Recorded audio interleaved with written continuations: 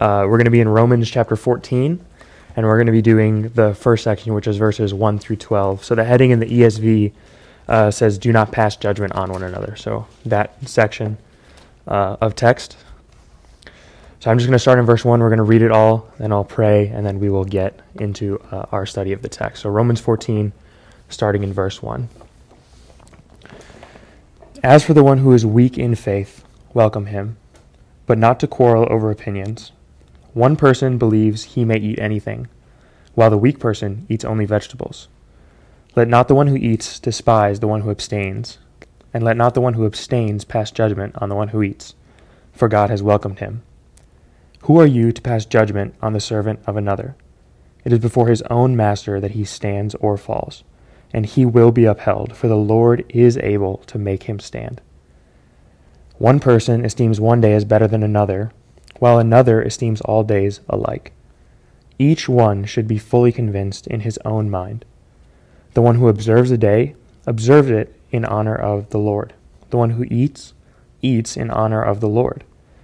And since he gives thanks to God, while the one who abstains, abstains in honor of the Lord, and he gives thanks to God. For none of us lives to himself, and none of us dies to himself. For if we live to the Lord, and if we die to the Lord. So then whether we live or whether we die, we are the Lord's. For to this end Christ died and lived again, that he might be Lord of both the dead and of the living. Why do you pass judgment on your brother? Or you, why do you despise your brother? For we will all stand before the judgment seat of God, for it is written, As I live, says the Lord, every knee shall bow to me, and every tongue shall confess to God. So then each of us will give an account of himself to God." Let's pray. Lord, I pray that as we study this text together, as we open your word, that you would be present here with us, not only in spirit, but also in truth, Lord, that this text would penetrate our hearts, penetrate our minds, and reshape how we think about you, how we think about one another, and how we treat our brothers and sisters in the Lord. God, I pray that all of these things would be true, and that you would guard my heart, guard my mouth as I preach your word, and Lord, that it would be all of you and none of me tonight, Lord. I pray all of these things in your name. Amen. All right, so we have been in Romans for a while now. Romans 13, we talked about the authorities. Romans 13, on the back half, we talked about how we should owe no one anything except to love one another. And then this text is going to come right off of the end of that, which is right after the command of Paul that he says to walk, let us walk properly as in the daytime, which is right up there in verse 12 and 13. And then he says for us to put on the Lord Jesus Christ. And it would be foolish of us to assume that as humans, that all of us are going to take the command to put on the Lord Jesus Christ and try to live it out in the exact same way. So Paul, in his wisdom, is going to take this command to walk in the daytime, and then he's going to understand with pastoral concern that not everyone is going to be convinced the same things as it goes to how everyone ought to walk exactly in the daytime. Now, there are some explicit commands in the text, which he lines up, and we talked about those last week. But this week, he's talking about what happens when you're of an opinion or of a certain conviction of how you ought to walk in the daytime. And so we know that this doesn't play out for everyone the same, and that people have different levels of convictions. And so then what do we do when we disagree? And what if I am convinced about one way to walk in the daytime, and I'm convicted in my heart that is the most honoring thing to do for God, and someone else does not share that exact same conviction? What do I do when I'm confronted with that type of scenario? So those are the issues that the text is dealing with. They're dealing over opinions and convictions, not over explicit commands of Scripture. And in the text here, we're going to see two on-the-ground issues for the church in Rome. One is the issue of food and what you should or should not eat. And the other issue is the issue of days and which ones you should or should not observe. These divisions are primarily concerned over the Mosaic law. So these are commands given in Leviticus chapter 11. You get like a whole chapter that's just about what you can and cannot eat in terms of food. And then there's a lot of the ceremonial law, which is like the Feast of Booths, the Passover feast, Pentecost, observing all of these days, the Sabbath really being chief among them. And so this is primarily between Jews who observe the Mosaic Law, converted Christian Jews who observe this law out of respect and reverence for it, thinking it's the most honoring thing for God. And then Gentile Christians who do not observe the Mosaic Law because they never knew the Mosaic Law. And they came into the faith after Jesus. And so they never, it was nothing to them. They just eat food because it's there, right? And so we're going to talk about what are some reasons to break unity and what are some reasons not to break unity and fellowship in the church. And so kind of some big picture ideas that I want us to think of before we get into the text. There are good reasons to break unity and to break fellowship with other people. This text is talking about reasons that are not good reasons to break unity. So reasons you might break unity with other people is issues over doctrine. So if you believe one convicted thing about who God is, like say the Trinity, right? And someone else doesn't affirm the Trinity as the church has historically understood it, that might be a reason to break fellowship with that person because you don't affirm like a core truth of the faith. If you don't believe that Jesus is the person who resurrected from the dead and is now living on the right hand of, is living and seated on the right hand of God, that's a reason to break unity with someone. If they don't affirm the historical Jesus as taught in the Bible, they think that Jesus was a good moral leader but nothing more, that's a reason to break unity with that person. If they don't affirm who God is, if they don't affirm the inerrancy of Scripture, for example, that they say Scripture has errors in it, that we can't trust it, it's not to be trusted, that's a reason to break unity because that's like a high-level issue. But there are reasons not to break unity, which is what this text is talking about. So things like what music you should listen to in your free time or what music you might play in a church. Whether you observe Sunday as the Sabbath day, whether you observe a Sabbath day at all. What clothes are appropriate to wear, like how modestly should you dress, what should you wear to church. We're probably showing our cards here because I'm wearing Birkenstocks and a jean jacket right now. So that's a reason not to break unity, right?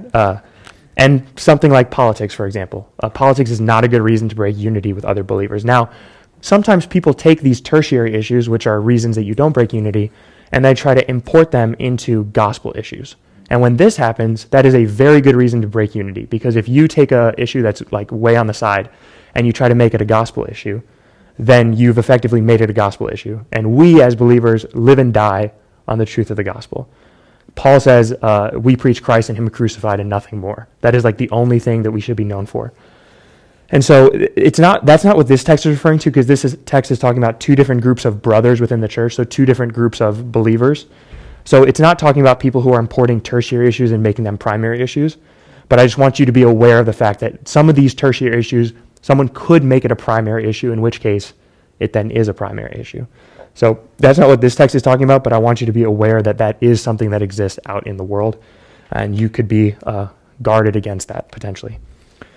So we're going to look at these issues and this text specifically through really 3 points, and what I wanted to do is kind of point us to who God is in this text. So there's 3 things we know about who Jesus is in this text, and that's going to point us to how we would resolve these disputes. So the first thing we're going to learn is that Jesus is our Redeemer, and we're going to see that in verses 3 through 5, or 1 through 3, and then in verse 5. So Paul takes this parenthetical step away, and then he steps back in. And Jesus, as our Redeemer, tells us certain ways in which we ought to have unity and certain ways in which we can have liberty to disagree, because he's the Redeemer of not only the legalistic people, but also those who are walking in his grace. We're going to learn how Jesus is our Lord. We're going to see that in verse 4 and also in verses 6 through 9, that as we live to the Lord, that he is our Lord. And then we're going to see in verses 10 through 12, that section at the end there, that he is our judge. And so we see God as our Redeemer, God as our Lord, and God as our judge in this passage of Scripture. And that hopefully will give us a framework of how we learn about who God is, and that will show us how we ought to deal with one another and brothers in the faith who are joined in unity together. And so we need to be reminded of who God is, because that will remind us how we ought to treat one another. So we're first going to look at Jesus being our Redeemer. So I'm going to read verses 1 through 3, and then I'm going to skip down and we're going to look at verse 5, because it's kind of like a parallel text. And this is 2 groups of believers in the church who are disputing over non-gospel issues. So this is not the gospel that they're arguing about. These are what we would call secondary or even tertiary issues. They're removed from the primary core issues that you would break unity over. So in verse 1 he says, "As for the one who is weak in faith, welcome him, but not to quarrel over opinions." And that word opinions means that we are talking about something that's not gospel related. This is not a doctrinal issue. This is an opinion issue. In verse 2, he continues, he says, one person believes he may eat anything, while the weak person eats only vegetables. Let not the one who eats despise the one who abstains, and let not the one who abstains pass judgment on the one who eats, for God has welcomed him. And then if you skip down to verse 5, you get a parallel text where it says, one person esteems one day as better than another, while another esteems all days alike. Each one should be fully convinced in his own mind. So we get two parallel passages that are both talking about a weak group of believers and a strong group of believers. So you get the phrase right at the beginning there. It says, as for the one who is weak in faith. So this is not someone who's physically weak. This is someone who is weak or young or immature in the faith. The complementary person to that, or the other person that they're talking about, is someone who is mature in the faith, one that's referred to as strong in the faith. The weak person is marked by two things, namely that they eat only vegetables, so they feel convicted in their spirit that they should only eat vegetables, and we'll talk about why. And then also that they observe the Sabbath day and also probably other notable days in the Mosaic Law. And so we get this passage in Leviticus chapter 11 where he outlines all of the things that you can and cannot eat in terms of food. And a lot of times people ask the question, and I think we even talked about it a little bit this week, what is the point of that law, the ceremonial law, if it was just going to be erased later when Jesus came? And one of the things that we get a picture painted of us in the Old Testament is that these rules were an object lesson to the people of Israel, that they had to constantly decide whether they were going to be set apart to live as God has commanded them to live, different than the people around them, or whether they were going to be like the people around them. And then in Leviticus chapter 11, verse 45, you get this really interesting statement, which is also repeated in 1 Peter 1, 15 and 16. And it goes like this. It says, for I am the Lord. So all of these things you do, for I am the Lord who brought you out of the land of Egypt to be your God. You shall therefore be holy, for I am holy. So the reason that they have to set themselves apart, the reason they have to live differently, is because they are the Lord's, bought and redeemed by Christ. At this point in time, that's not been revealed yet, but they are the Lord's, and so they should therefore be holy as God is holy, or they should therefore be set apart from the other people of the land because God is different than the other gods of the land. So they should walk in the commands that he has given them. And so he gives them this object lesson. And so the people, the weaker brother, is actually convicted in their spirit that even after Jesus has come and done away with these laws, that they should still observe the eating and the rest, the Sabbath day. And then the other group that you see is the person who is considered the one person who believes he may eat anything. So this is the strong believer. They eat anything, meaning they eat all kinds of meat. They're not worried about the kosher laws that we just talked about. And they do not most likely observe the Sabbath, because in that culture, they would have probably been working on Sunday because they had non-Christian bosses who would make them work on these days. So the early church would actually have met like Sunday night, most likely, because they were working during the daytime. So there's two groups of believers, and the reason that this law that we saw in Leviticus chapter 11, the reason all those food laws are done away with, is because there's this passage in Acts chapter 10 where Peter is having a vision. Peter, who's like the leader of the early church, has this vision. He's actually like in a trance, and he sees this blanket descending down from heaven with all these unclean foods, or foods that he could not have eaten as an observing Jew. And he hears a voice from heaven saying, take it and eat it, eat this food. And he says, no, I won't. And it repeats 2 other times, so 3 times in total. And then Peter is shown through this process that the Lord essentially says, do not call unclean the things I have made clean. So after the atoning work of Jesus, we see that these things are no longer binding on Christians. And Christians have these newfound liberties within Christ. And so the strong believers are marked by the fact that they walk in the full liberty that Christ has given them. Not overboard, but they walk within the full freedom that they've been given in Christ. Whereas the weaker brother, and this is what you see in the text, they are actually narrower than what the law allows. So they're narrower than the liberties that Christ has given them. And that's why they're considered weak, because they're so immature that they're actually smaller than what the liberties in Christ gives. So this is the weaker brother, and this text is interesting because I realized in looking at a lot of the issues that are considered secondary that I might qualify as the weaker brother on a few of them. And so that's kind of an interesting idea, right? But these are opinion issues. They're not doctrine issues, right? So the weaker brother is narrower than the law, but they're still a brother, or they're still a sister, right? These are still one in the same of the body. They're still part of the family, right? The stronger brother walks in the full freedom that Christ has given them, but they're still in the family. So we're not talking about Christians and non-Christians. We're talking about two groups of Christians who one is weak, one is strong. One is immature, one is mature. One walks not fully in their faith. They're weak in faith, and one walks fully in their faith. But both of these groups are saved. Both are part of the family. We know this because they're referred to as brothers, and we know that their disputes are not gospel-centered. And so if you want a parallel text for how Paul feels about like non-gospel-centered issues, there's a passage in Galatians we're going to look at in just a little bit that talks about how Paul feels when you violate the gospel. But here he talks about don't break community. In fact, he says, welcome the one who is weak in the faith, but not to quarrel over opinion. So he's very adamant that you don't judge or you don't dispute over these things. You have differences, and it's okay. So then the question is, well, what is the gospel? If we're going to say we can have unity over non-gospel issues, but we can't have unity if it regards to the gospel, it's pretty important that we understand what the gospel is. So here's the gospel, like kind of clearly presented and the way that Paul teaches it in Scripture. He says, first and foremost, that you and I are enemies of God, that we stand and we live our whole lives in rebellion to God, that no one seeks after God, no one is righteous, no, not one. We all hate God, we're rebellious in our hearts, that we are opposed to God. But while we are enemies and deserving of the punishment that God is going to give us, we are just on a highway for destruction, right? That God sees us in that state, and it says what? That God loved us so much that while we were sinners, Christ died for us. He sends Jesus to live the life that you and I were not able to live, that we couldn't have lived. He does that for us on our behalf. He fulfills the covenant that we were being held to in a binding agreement. And then Jesus dies, and not only does he die to pay the punishment for our sins, but he also resurrects and is born and is resurrected by Christ and seated now on the right hand. So not only does he die the death that we should have lived, but he also resurrects, and now he is living eternally in heaven. And so we, in the same way, we die in Christ, and we are resurrected in Christ in that same way. And so this is the gospel, that he is the payment on our behalf, and then he bought us with the blood that he bought us with his own blood as children of God. So this is the gospel clearly outlined, right?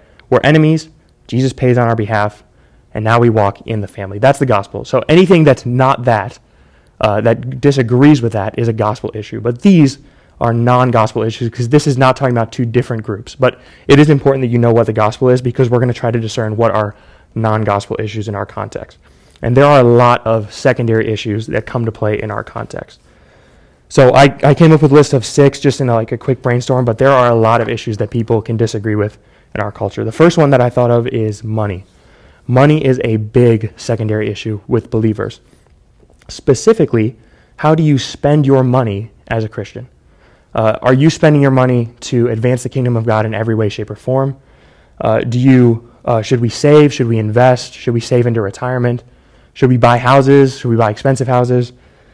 Should we not do any of that stuff and just give all our money away as soon as it comes to us to different missions and different communities? How do we spend our money? I would say that is a secondary issue, right? Because it has nothing to do with what we just talked about with the cross. It has to do with how are you going to walk out your salvation with fear and trembling in Christ, right? What do you feel you have liberty to do? What do you feel you're bound by? And so people can have differences in this. There's people who I disagree with about how to use money, but that's okay because it's not a gospel issue. So it's okay to have disunity over these things as long as one doesn't despise and one doesn't judge the other. In fact, in this passage, the temptation for the one who walks fully in their liberty is to despise the one who isn't up to speed in the same way. And the temptation for the one who is more tight with the law, who's narrower than the law, the temptation for them is to actually judge the other person. So both of those are unacceptable things. We're called to unity and to common agreement over these things. Not in perfect harmony, but to accept the differences and to respect one another. And we'll talk about why that is later on. The second one that I thought of was the consumption of alcohol. Now, there's whole different denominations that have very different opinions about this. So it definitely qualifies as a secondary issue because you wouldn't say that based on how someone views this that they stand or fall before Christ, right? So it's a secondary issue. The question is not drunkenness or not drunkenness. The question is, do you drink in modesty, like do you have a modest drinking community, or do you have a dry community? Those are the two kind of different answers to the question. We know drunkenness is a sin. We saw that in the passage earlier. It says don't walk in orgies or drunkenness. So there's an explicit law about what not to do. But then the question is, what is right and what is wrong in our context? A lot of us went to IWU or Taylor, and so we know that they have a certain stance, they have a certain opinion on these issues. You also, if you've been in this community for any length of time, you probably know where the community as a whole stands on this issue, that alcohol isn't seen as something that, we're not like a dry community, you know. And I realize that on this issue, I am the weaker brother because I abstain from the consumption of alcohol because I'm convinced in my spirit that this is something that I do for the Lord on his behalf as a worship to him. But I'm narrower than the law on that. You know, I was out with Max last night. We went to a brewery and he had a few different, what are they, IPAs or lagers or something like that? I don't know anything about alcohol. But on this issue, I'm the weaker brother because I have bound myself narrower than the law actually allows. And that's just because I'm convinced in my spirit that that is the thing that I could do most worshipfully to the Lord. And Max walks fully in Christian liberty on that. So that makes me the weaker brother. Now, that doesn't mean that I judge Max for his consumption and he doesn't despise me for my lack of consumption, right? So we have common unity even though we have disagreement on this one issue, right? Another issue that comes up all the time is the use of our time. You know, a lot of us are very busy. We're young. We don't sleep very much. We work really hard. How do we use our time? Do we use it most glorifying to God? Do we enjoy rest? Do we think we should use our time more so to enjoy the rest of God? Do we think we should just spend ourselves dry and be dead tired and worn out all the time? How do you use your time? The law, and there's no explicit command in Scripture about exactly how you should do it. So each one should be fully convinced in their own spirit about how to use it, as we see in verse 5. We should be fully convinced in our own mind about how we ought to use our time most in a way that is most glorifying, most satisfying to the Lord. But that doesn't mean that everyone arrives to the exact same conclusion on that issue. You have liberty there. You have room for dispute and disagreement because we're all in the same family. The fourth one I was thinking of was media or music consumption.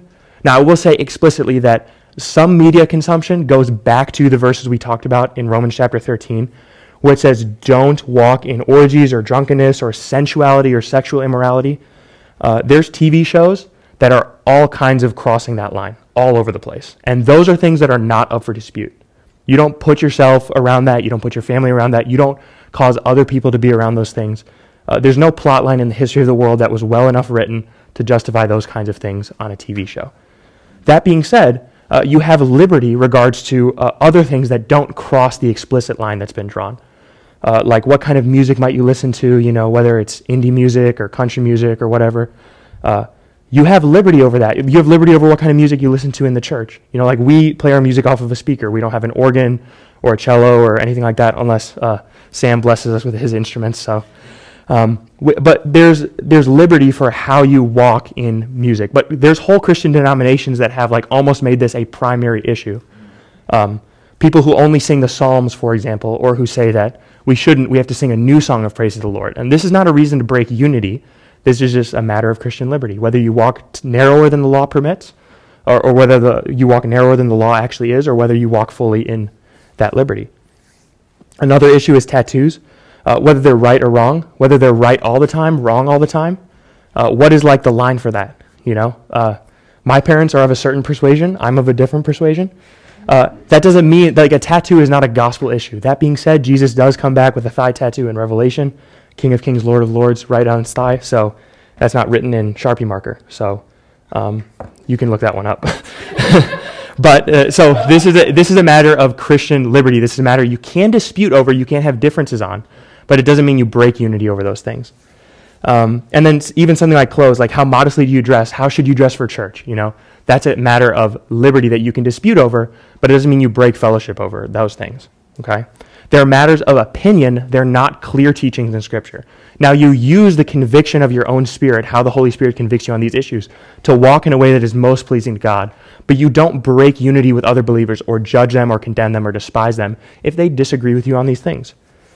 We only divide over one issue, and that is the gospel. That is the only issue worth dividing over, and nothing else that you do should have such a high opinion where you use all your social capital on that one issue, and then when it comes to the gospel, you have nothing left to spend.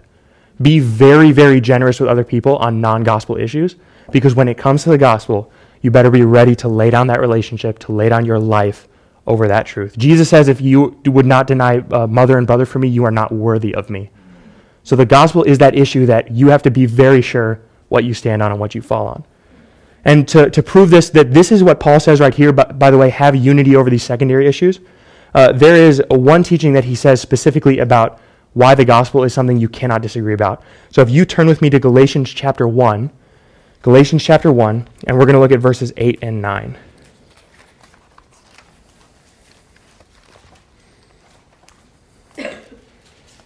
In Galatians chapter 1, Paul has a very clear statement on how you should deal with people who have a different gospel than you, who say something different about the gospel. Very strong wording. He says, "But even if we," being all the apostles who've taught them, "even if we, or an angel from heaven, should preach to you a gospel contrary to the one that we have preached to you in the past, contrary to the one that's already been delivered, let him be accursed." And if he's misunderstood at that sentence, he goes on and he says, "As we have said before, so now I say again, if anyone is preaching to you a gospel contrary to the one which you received, let him be accursed."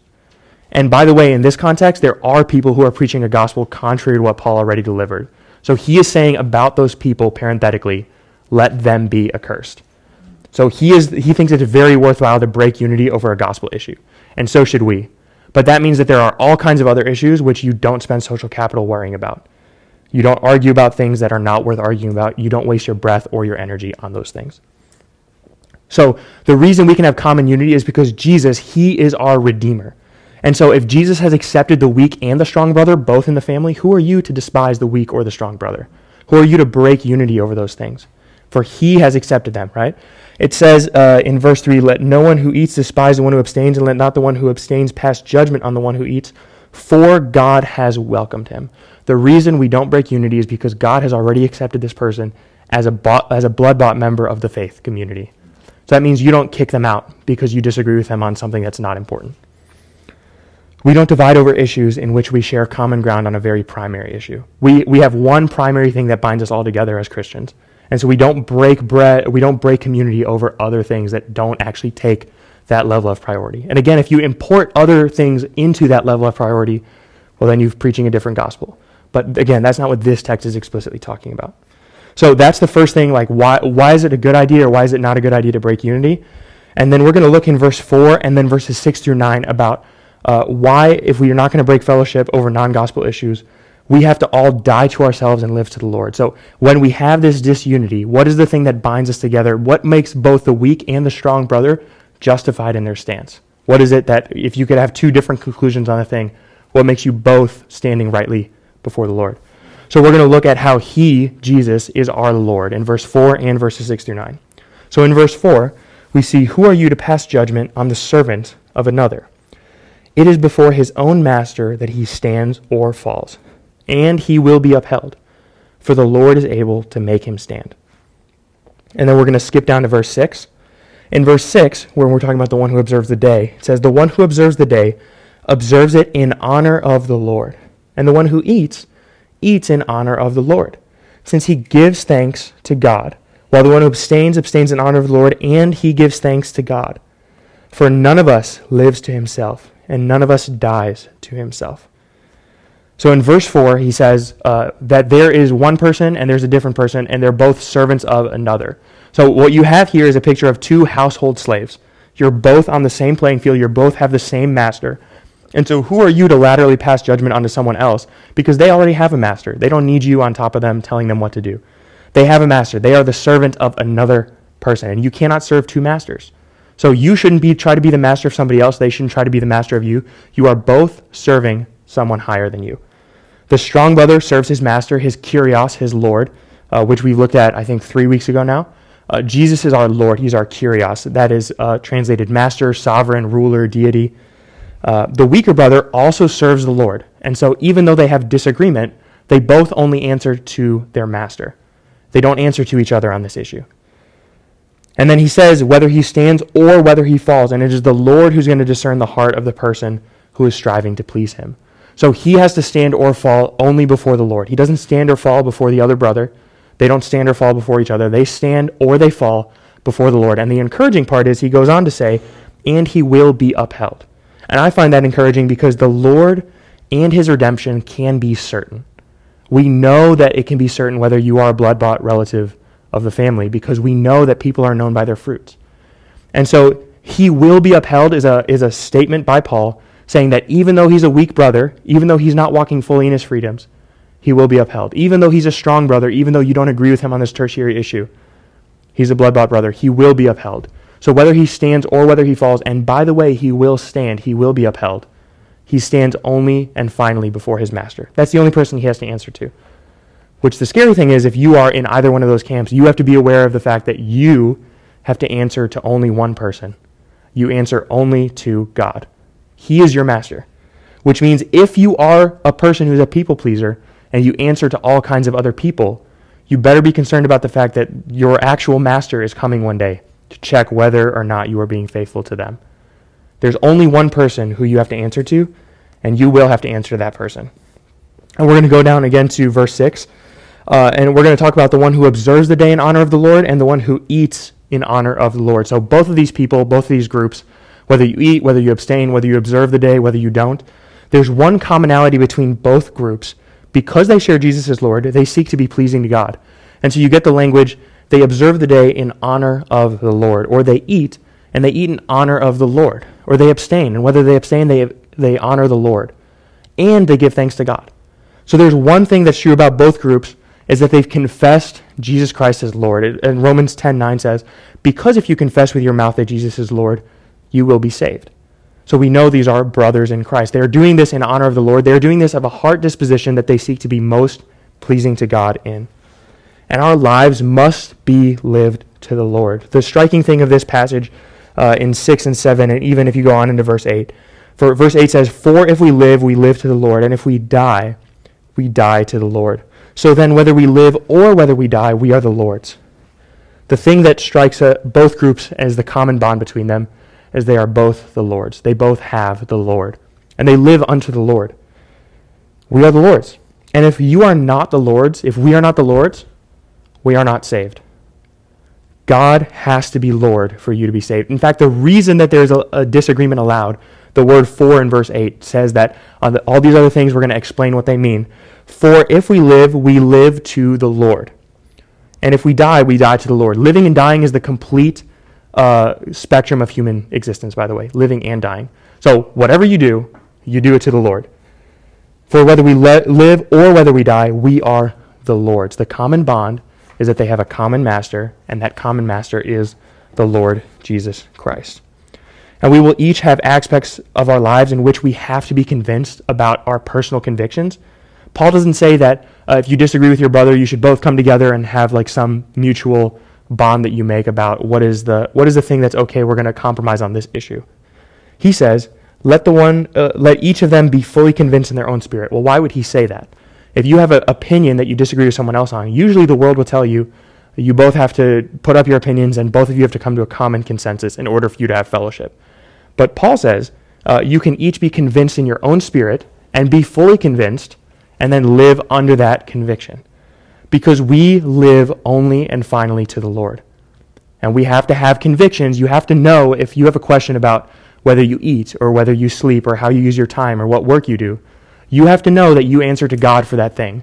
So be informed about what you do. Be informed about the job that you're going to take. Be informed about everything that you do and do it fully and finally to the Lord. It's not a matter of excuse where you can just permit yourself to do whatever because you're not going to investigate it. We have to be fully convinced about the things that we do and do it to the Lord. Everyone is given roles. Everyone is given responsibilities. Everyone's given opportunities, wealth, time, resources, and talents. And all of those things we have to answer one day how we spent them to the Lord.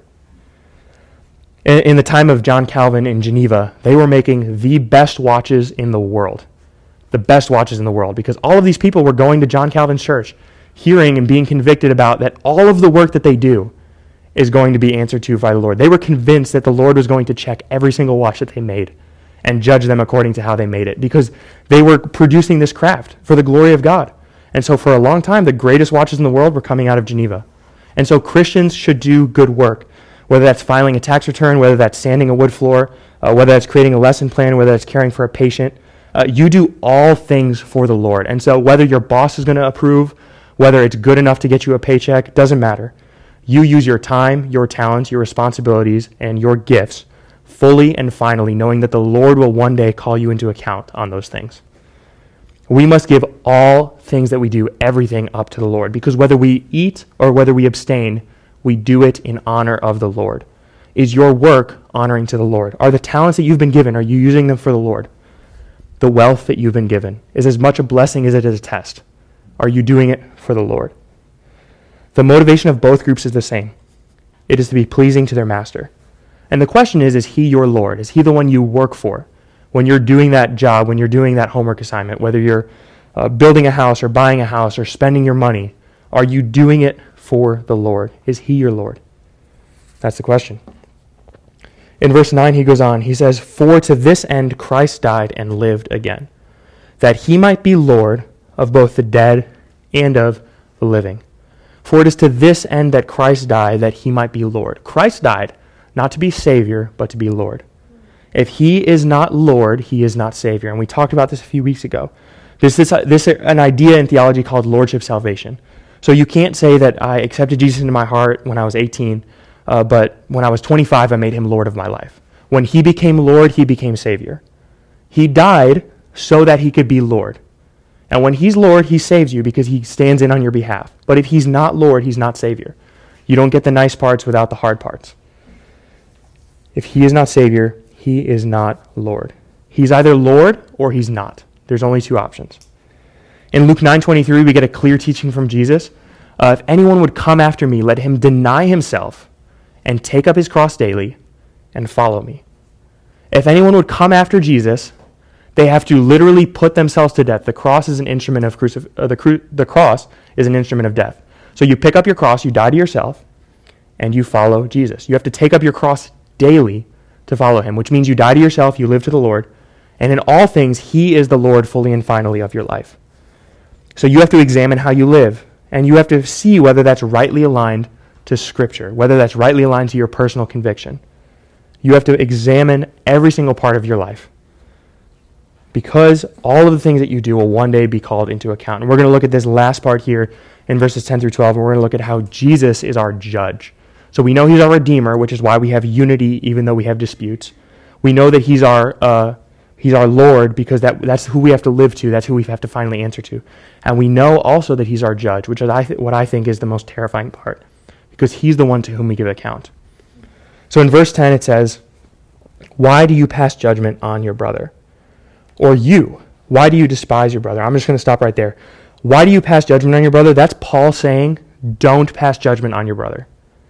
Or you, very pointed statement, you, why do you despise your brother? Or in other words, don't despise your brother. It's obvious that you shouldn't be doing these things on the basis of the teaching he's just laid down. "For we will all stand before the judgment seat of God." For, which again is the transition word for, the reason why we don't pass judgment or despise is because we will all one day stand in judgment before the Lord. All of us. So don't pass judgment on another, because if you do, you're going to be judged for that. And don't do whatever you want, because if you do, you're going to be judged for that. We will all stand before the judgment seat of God. Everyone must give an account to the Lord. And this doesn't mean that if you're a Christian and you've been blood-bought, you're just going to walk into the pearly gates and say, "I got Jesus," and then just walk on through. You are saved by Jesus, his work fully and finally. But you must give an account for everything that you had access to in this life. Because there's a lot of teachings in Scripture, and I know this is not something we often talk about in the church, but there's two passages in particular we're going to be looking at that deal with the teaching of what do you do with your work that you have become a Christian? What do you do with the talents, treasures, and resources you've been given? Because we will be judged on the basis of our works. Not saved, not redeemed, not justified on the basis of our works. That is fully and finally the work of Jesus Christ. But we will absolutely be judged on the basis of our works. So turn with me to 1 Corinthians chapter 3. We're going to look at the first passage, 1 Corinthians chapter 3. You don't have to turn very far. We're pretty close to it. 1 Corinthians chapter 3. I'm going to start reading in verse 10, and we're going to go all the way down to verse 15. I just want to prepare you for this. This is not an easy teaching to read. So, "According to the grace of God given to me, like a skilled master builder, I laid a foundation." This is Paul talking to the Corinthians about him being the person who actually converted them to Jesus. So he laid down the foundation. Or in other words, Christ laid down the foundation. And someone else is building upon it, which is the teachings that they're receiving downstream from their other local pastors. Someone else is building upon it. And let each one take care how he builds upon it, how he builds upon that foundation that's been laid.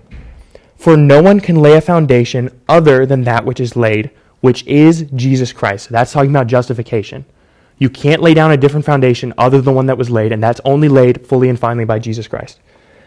Now, if anyone builds on the foundation, builds upon that justification, with gold, silver, precious stones, wood, hay, straw, each one's work will become manifest. For the day will disclose it, because it will be revealed by fire. And the fire will test the sort of work each has done. If the work that anyone has built on the foundation survives, he will receive a reward. And if anyone's work is burned up, he will suffer a loss, though he himself will be saved, but only through fire. So what you see here is a very clear picture painted. The foundation is Jesus. He justifies sinners. That's the foundation that can't be undone. Even in the burning of fire, the foundation is still laid bare, right? That's Jesus, that's justification. Now, that being said, there's things that we build upon that foundation which qualify as works. And so the teaching here that he talks about is gold, silver, precious stones, and then the other category is wood, hay, or straw. These are flammable and inflammable things. So we cannot remove or lose our salvation once it's been laid. The foundation has already been set down and laid, right? It's already there. You can't build upon it. You can't remove it. But you do build off of the foundation, and you build off of the foundation works that God has given you access to: time, resource, treasure, wealth. For all of us living in America, wealth is a big one that we've all been granted access to.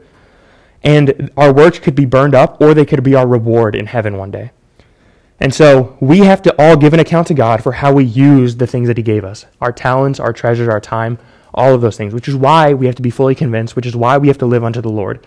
And you have to do all of these things knowing that one day you will have to give an account to God for how you use the talents and gifts that he gave you, how you use those resources. And so the thing that I was thinking about was, there's a lot of times that I think we look at only the big people in the church who have all these treasures and resources, and we think that they're going to get a fantastic reward in heaven one day, right? But there's going to be a lot of praying grandmothers who have way more crowns than any of us because they were faithful over exactly what they were given by God. There's going to be a lot of praying mothers who are in heaven with lots of crowns because they had an exact treasure, they had an exact time, they raised children faithfully in Christ, and they will have reward for the talents and the access and the resources that they were given.